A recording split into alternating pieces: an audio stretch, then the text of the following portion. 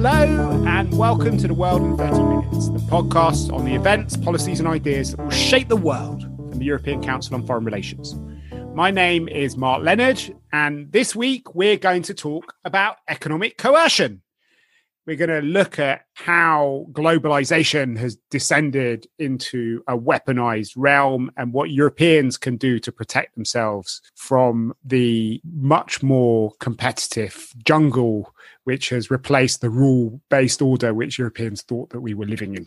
I'm happy to have an all-star cast to help us make sense of this. Liz Rosenberg is a senior fellow and director of the Energy, Economics and Security Program at the Center for New American Security and has been one of the leading thinkers on this collection of topics for a long time now and has done some fascinating work on what economic coercion means in a US-China context and beyond.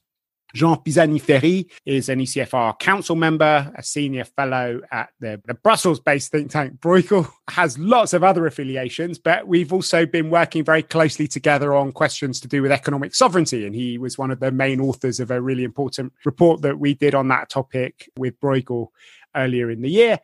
And the third up is Jonathan Hackenbroich, who is a policy fellow at ECFR working on economic statecraft. And most importantly, in this context, he has been running ECFR's task force on protecting Europe from economic coercion and has produced a report which looks at 11 instruments to defend Europeans from economic coercion, which we'll be talking about later. So thank you very much to all of you for joining. Why don't we start with the big picture, the way that the architecture of globalization is being weaponized. And I think the heart of that question is to do with the US-China relationship. There are lots of people who have been using economic coercion, the Russians, the Turks, all sorts of other players. But the reason it's so systemically important, I think, is because the US and China are increasingly finding that the most effective way that they can compete with each other is through manipulating the architecture of globalization in different ways. And I think there's no one really better to help us into that topic than Liz. So can I go to you first? You wrote a report, Liz, in April with your colleagues at CNAS on economic coercion in the US-China relationship. Can you give us a short introduction to what the topic is, why we should be so worried about it, what kinds of things are happening now? Sure. Thanks. I'm glad to be here with you for this conversation. So I've been interested in the topic of economic coercion for a long time. It's an intellectual interest. It's interesting as an analytical inquiry. And even if that doesn't float your boat, it's really clearly important, as you've just been saying, in the context of foreign policy and the bilateral relationship between the United States and China. Now, to be sure, as you also just pointed out, many countries, including the United States, have used economic coercion in other instances. And that's notable, but given the significance of the prominence of these policies in the US-China relationship, they are coming to define the way that the United States and China interact, and that also sets up major implications for the rest of the world. And that's one of the reasons why we're having this conversation today. The report you were mentioning that I worked on with colleagues in the spring tried to do a couple of things. And one of them was to catalog, if you will, some of the kinds of economic coercion that the United States uses in its relationship with China and that China uses in its relationship with the United States. And in the US context, what we're talking about here, just a really short summary of what is a much longer list in this report: tariffs, export controls, investment restrictions, sanctions, and other banking or capital market restrictions. Those are a sampling of what we're talking about here. And from the Chinese side, there's a variety of other instruments, including cutting off access to trade and to markets, specific company level targeting. There's the development of their form of an entity list, if you will, as well as the potential use of a corporate social credit system to tag and constrain certain economic actors, whether Chinese or foreign. And that's sort of the universe of what we're talking about here. I would just say that this is not, of course, the only way that these two actors are leaning on economic instruments to advance foreign policy or national security goals. There's also this realm of incentives or cooperative activities, economic activities that nevertheless may have the effect of constraining political choices or creating a kind of dependency or manipulation in a political relationship. So that's what we're talking about here. And I agree with the premise that this poses some serious risks and threats to those two actors and to many other ones in which they are in economic and political relationship. So, Jean, maybe you've recently been writing about Trump's economic legacy. You've been thinking a lot about globalization and how that can be governed. How does the world that Liz just described change the nature of globalization? There are two questions we should be asking ourselves. First, is there anything new with coercion? And you could say, sanctions have been with us for quite some time, and the use of economic power for non-economic ends. True, but what's really, I think, is new, and you alluded to that, is the fact that for the first time, for a long time, I mean, it's nothing to do with relationship with the Soviet Union, the confrontation between the US and China is, for the time being at least, largely defined in economic terms. And each side uses economic power, economic might, to sort of push its interests and its non-economic interests including. So that's what's new, really, and that what Europe especially was not prepared for, because Europe, as the paper very rightly argues, has been living in a world where the economic sphere and the geopolitical sphere were somehow, largely separated from each other. So that's the first question. The second question I wanted to ask is it something that's specific to Donald Trump's national economic policy, or is it something that may last even if he loses the election? And certainly in terms of attitude, in terms of willingness to break the rules, willingness to have a very narrow definition of the national interest prevail, Trump is very specific. But in terms of the broader picture of this confrontation with China and the economic character of this confrontation, he's not that specific. And it's likely that with a Biden administration, part of what we've seen would remain. I was interested actually in a recent, relatively recent article in Foreign Policy by Jennifer Harris and Jake Sullivan, who are associated with Biden. And basically whose main line is we've got to think economic relationship, international economic relation in completely different terms with the predominance of foreign policy objectives. And the first sentence of the article is actually US foreign policy makers now face a world in which power is increasingly measured and exercised in economic terms. And they go on saying that this, how economic relations are managed should not be left to economists. It should be mastered by foreign policy people with their goals, which means, in fact, in practice, economic coercion. So, Jonathan, you've been looking what this means in practical terms for lots of European governments and companies and consumers. What are the main forms of economic coercion that Europe's already facing and likely to in the future? Yeah, so I think broadly speaking for Europe, the challenge is threefold, or it's three things that are worrying European companies and European decision makers. And it's not just, number one, that the rules-based order is fraying through the bilateral competition between the US and China, and something that Europeans really rely on, given they want to trade with the world and are oftentimes big exporters. But it's also that when the US and China are going at each other, that creates collateral effects. That's the second point. And the really, really worrying part, and that we've seen recently ever more, is that actually in doing so, or explicitly in targeting Europeans, these two countries increasingly determining who Europeans can trade with and who Europeans are not allowed to trade with. And they tie it to specific goals oftentimes. And, something that shocked Europeans was that when China, indirectly at least through the Global Times, which is, of course, not a completely free newspaper, but rather one of the Communist Party in China, threatened to cut off medical supplies to the Netherlands in April at the height of the COVID crisis, simply because the Netherlands was considering a name change to its Taiwan office, which isn't an embassy already. So that's where you see that it gets tied to concrete European policies. You've talked on the podcast many times about how Europeans aren't allowed to trade with Iran anymore, not because European governments say so, but because the US says so.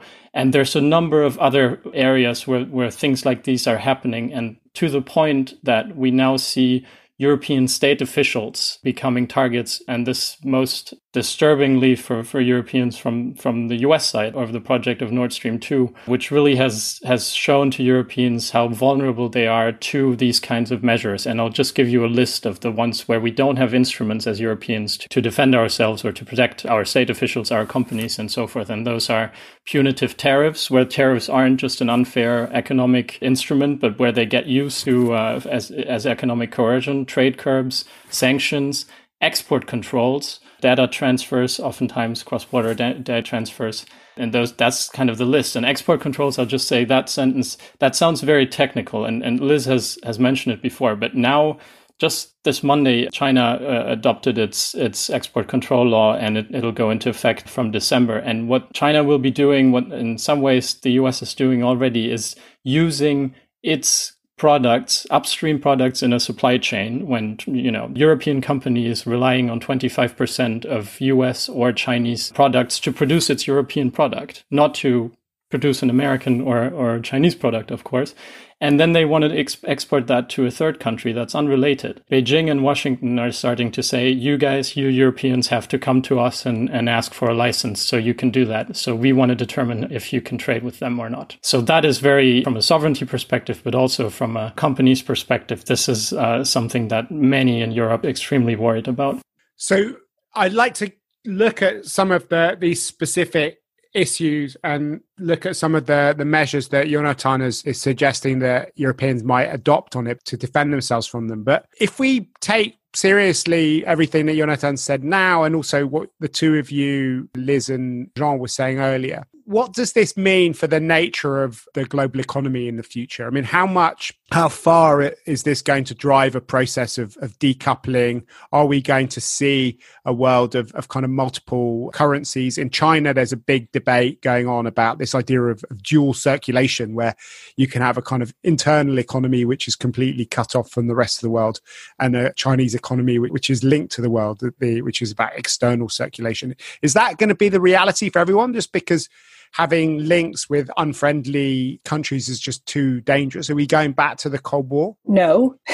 And there are a number of reasons for that. First, the dynamics of the Cold War economic separation was fundamentally pinned to the fact that we're talking about really different economic systems that did not have an enormous amount of economic interconnection and financial interconnection. And we're talking about a deep layering up of economic, financial, trade ties now. And I think it is appropriate so rather than just entirely different systems, it is appropriate to think about the ways in which some of these disputes or this weaponization or the use of this coercion will pull apart or sever links, financial and trade links in certain areas. And we are already seeing that. So that's something I've been looking at in the context of the effects of U.S. export controls, which the current administration has really ramped up quite significantly in the last year or two.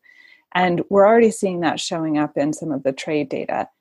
And I expect that will continue, but it will look more like, I expect, kind of regionalization, including regionalization of supply chains a bit more broadly, not just in specific controlled technologies, rather than a pulling apart and bipolar kind of disaggregation. And one thing to say is that though that may be occurring in certain domains of trade, it's a different matter to think about currency and how that will function. And I would just say that it doesn't appear to me that the dollar is going to be unseated anytime in the near future. And frankly, the dissatisfaction, real as it may be, the critique of foreign countries, including many in Europe, of the United States weaponization of the dollar, or the use of sanctions or other banking restrictions to control financial interlinkages, that is not enough of a behavioral economic force to pull apart the network effects of the dollar.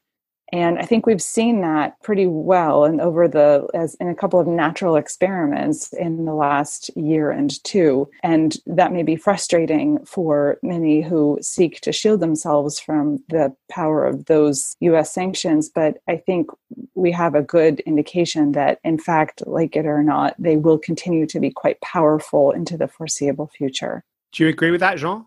Yes, roughly yes. I think, going back to what you were saying, this idea of decoupling, if we were to decouple, the problem would in a way vanish. I mean, the world economy would fragment, and the question of the interference of the geopolitical and the economic would be solved in a way.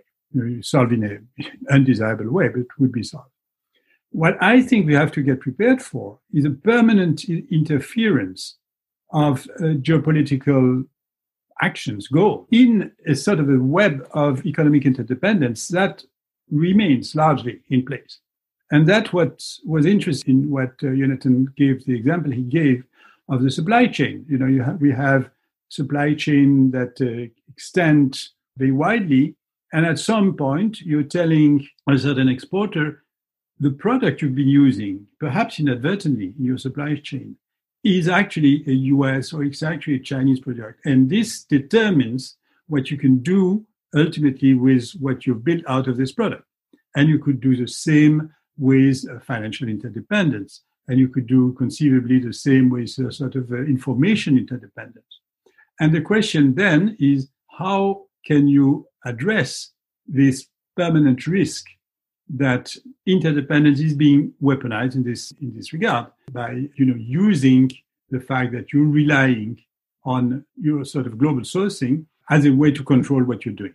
And I think in this respect that the most important proposal in the paper is actually this idea of a European collective defense instrument, because it's not a particular instrument. It's not sort of targeted at a particular channel, be it finance, be it trade, etc.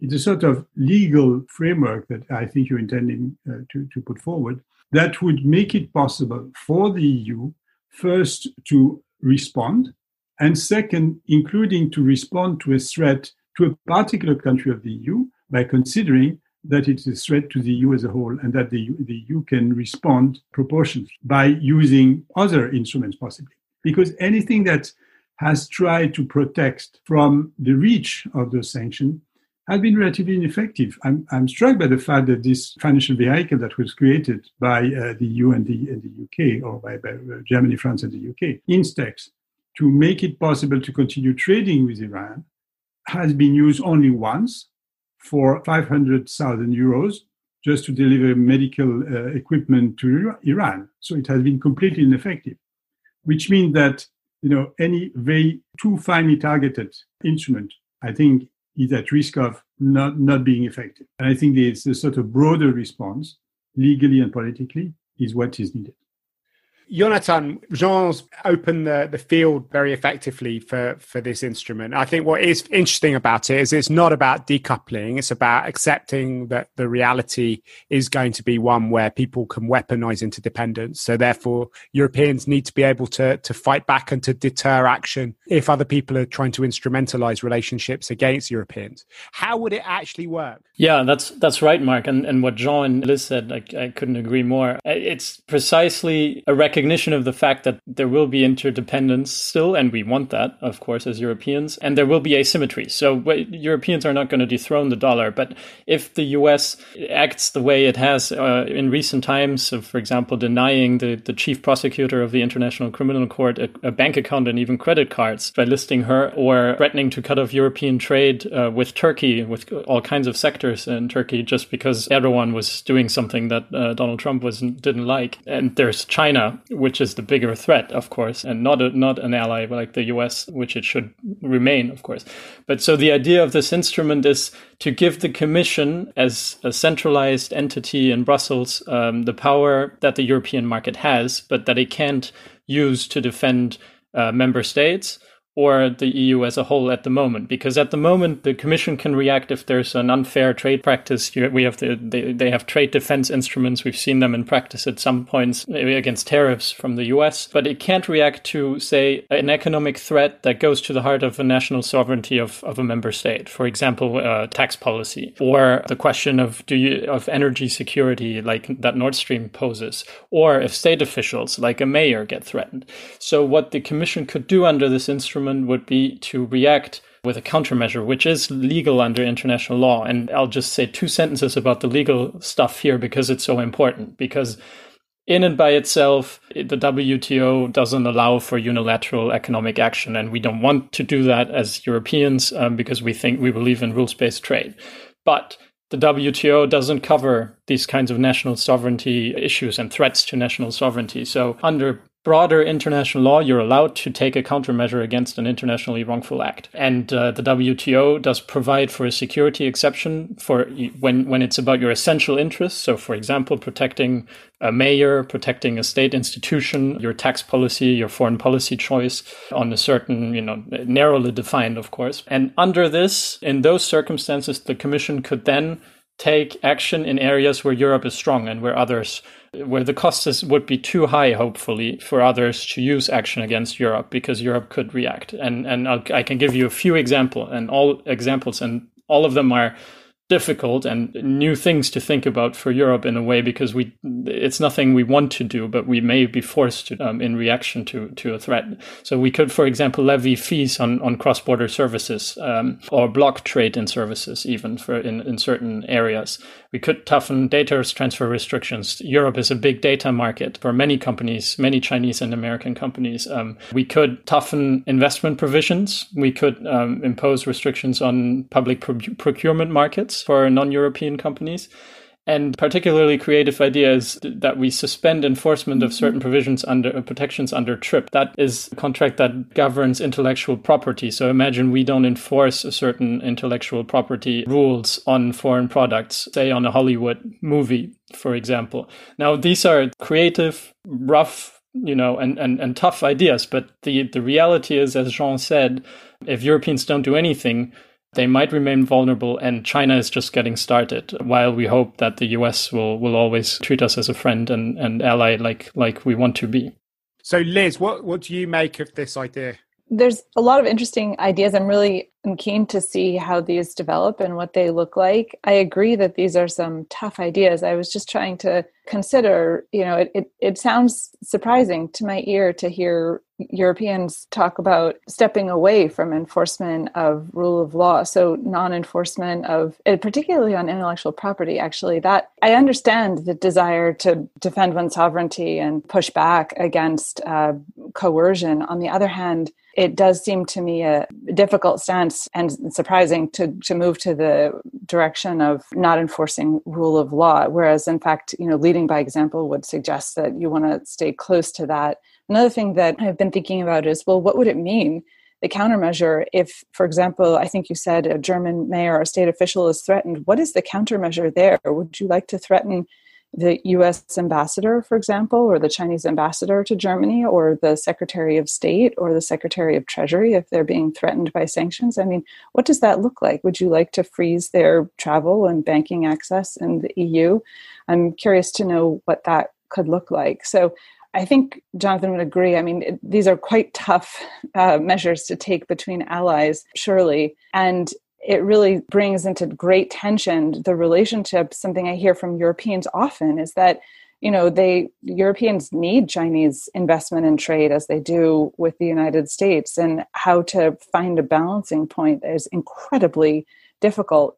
I just want to say one other thing here about export controls, for example. They have a purpose here, an important purpose, including in the domain of controlling dual-use weapons or nuclear or WMD technology. And Europe, in fact, has strong, good export controls of its own. And I think there's a way to proceed here where export controls aren't merely viewed as a thorn in the side and creating extra cost and complication for Europeans, but instead thinking about, Jonathan, your point about the difficulty of licensing. I think actually you're making an argument for a safe harbor for friends and allies of the United States, or perhaps China in certain instances, rather than arguing against them. And maybe this, dare I say it to a bunch of Europeans, but maybe this is a let's join together kind of situation. We all have concerns about surveillance and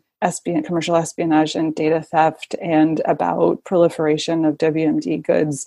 I think we might aim towards collaborative work on updating export controls together. Well, I think there's a massive agenda which hopefully can be looked at in terms of joint measures on all of the issues that you talked about, Liz. But one of the tricky things which happened with the secondary sanctions which the Trump administration introduced on Iran was that there was a real fear of some of the forms of economic coercion that you described being used against public officials in Europe. They're even, not just private bankers, but even central bankers who were worried that measures might be taken against them if they facilitated trade with Iran.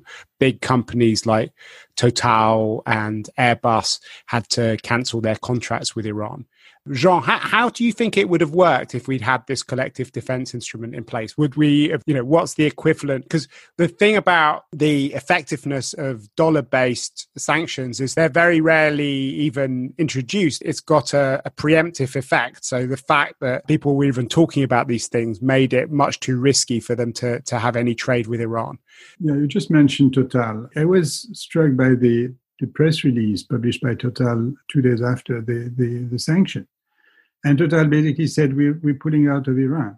And they said, we're pulling out of Iran because we have the US as a market. We have 1/3 of our shareholders in the US. And we are doing 80 or 90% of our business in US dollars. So anyhow, we're much too much linked to the US economy to consider having trade with Iran.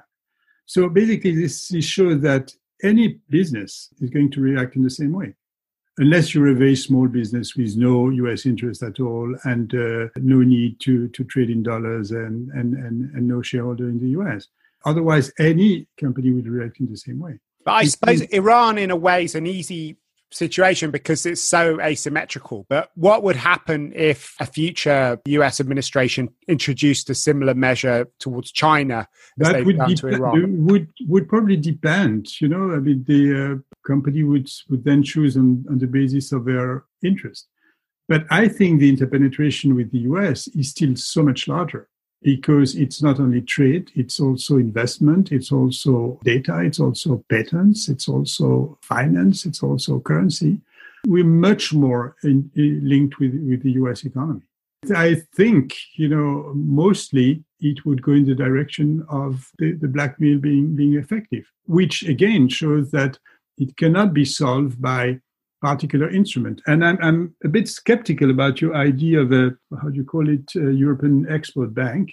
Yeah, because it's a sort of, improved index, and I don't see why it would be very effective. I agree. Well, first of all, with Liz, of course, and I'll come back to that, and cooperating across the Atlantic, which we all would love most, I think. On the Export Bank, Jean, I think the main difference here would be that this is something that would be a fully public institution and fully backed by, you could imagine President Macron and Chancellor Merkel founding this institution and backing it up politically. So I think excluding it from SWIFT and going against it and sanctioning is technically possible just as much as before, but you raise the stakes and you hope that someone on the other side of the Atlantic will also be interested in good transatlantic relations as we are. And that brings me to the... But basically you're emphasizing my point, which is that what matters is really to raise the stakes and to turn it into a political conversation with whoever exercises sanctions. Yeah, 100%. Yeah. And on cooperation, I think many Europeans feel like, there was good cooperation on Iran, on the JCPOA, and then it wasn't the Europeans who wanted to stop cooperation. And it feels like they feel like, I mean, you know, a lot of committed Atlanticists like myself and like others, I think probably everyone on the call, feel like there is a risk to Europeans that cooperative transatlantic relations in the economic sphere, only in the economic sphere, on sanctions, on export controls and so forth, could be a partisan issue in the US in the future. And even if we get to President Biden, where things will hopefully and probably be a lot better and easier to deal with between the transatlantic partners, there might be something else coming after 4 or 8 years. And I think Europeans will always be open and hopeful for cooperation. The feeling here in Berlin and elsewhere is that it's Washington that isn't always interested in it. Well, we will be doing lots of podcasts on channels for possible cooperation after the 4th of November on this podcast, and very much looking forward to discussing that with you. We will put up a link to this paper on protecting Europe from economic coercion, which has got the collective defense instrument that we discussed at some length, and another 10 instruments, including the export bank, measures against personal sanctions, digital currencies, a whole series of other measures, which I hope that you will enjoy reading and circulate. But before we bring this podcast to end, we have one thing left to do, which is our bookshelf segment. What's on your bookshelf, Liz? Something I've been reading with great interest recently is Barry Eichengreen's How Global Currencies Work Past, Present, and Future, 2017, and it just had a reprint. His earlier work from 2011 on the rise and fall of the dollar and the future of the international monetary system is also a classic, but I recommend them highly to anyone interested. Fantastic. And what about you, Jean? I've put on my desk two very thick books by historians. One by Julian Jackson, that's his bio of de Gaulle, which is interesting for someone who's been reading and listening from domestic sources about this man. And the second is Julia Lowell's Global History of Maoism, which tells you something, the fact that those two books are on my desk, about the time of period we're going through and where we are trying to go back to understand better what's going on. And what about you, Jonathan? I've also just read the book that Liz mentioned, but I'll say another one. Albert Hirschman, National Power and the Structure of Foreign Trade. It's an old book, but it talks about asymmetries and geoeconomics and how they weaponize asymmetries between countries. It came out in 1945. It doesn't describe as much the 30s and 40s, but the time before, especially leading up to the First World War, and sometimes sounds like a description of the world that we live in now, frighteningly so. A wonderful text. I've got a very small book, but which is quite intriguing, called Redefining a Philosophy for World Governments by Zhao Tingyang, who is a quite sort of conservative neo-Confucian Chinese philosopher, which is laying out some of the Chinese ideas about connectivity, which I think are quite relevant for the world that we've been talking about. If you've enjoyed listening to the podcast, please do let other people know about it by writing about it on your social media page or on ours. Above all, if you could head to Apple Podcasts and give us a positive review or rating, that would be much appreciated. We'll put links up to the publications that we mentioned on our website at www.ecfr.eu/podcasts. But for now, from Liz Rosenberg, Jean Pisani-Ferry, Jonathan Hackenbroich, and myself, Mark Leonard, it's goodbye. The researcher of ECFR's podcast is Lucy Halpenthal, and our editor is Marlene Riedel.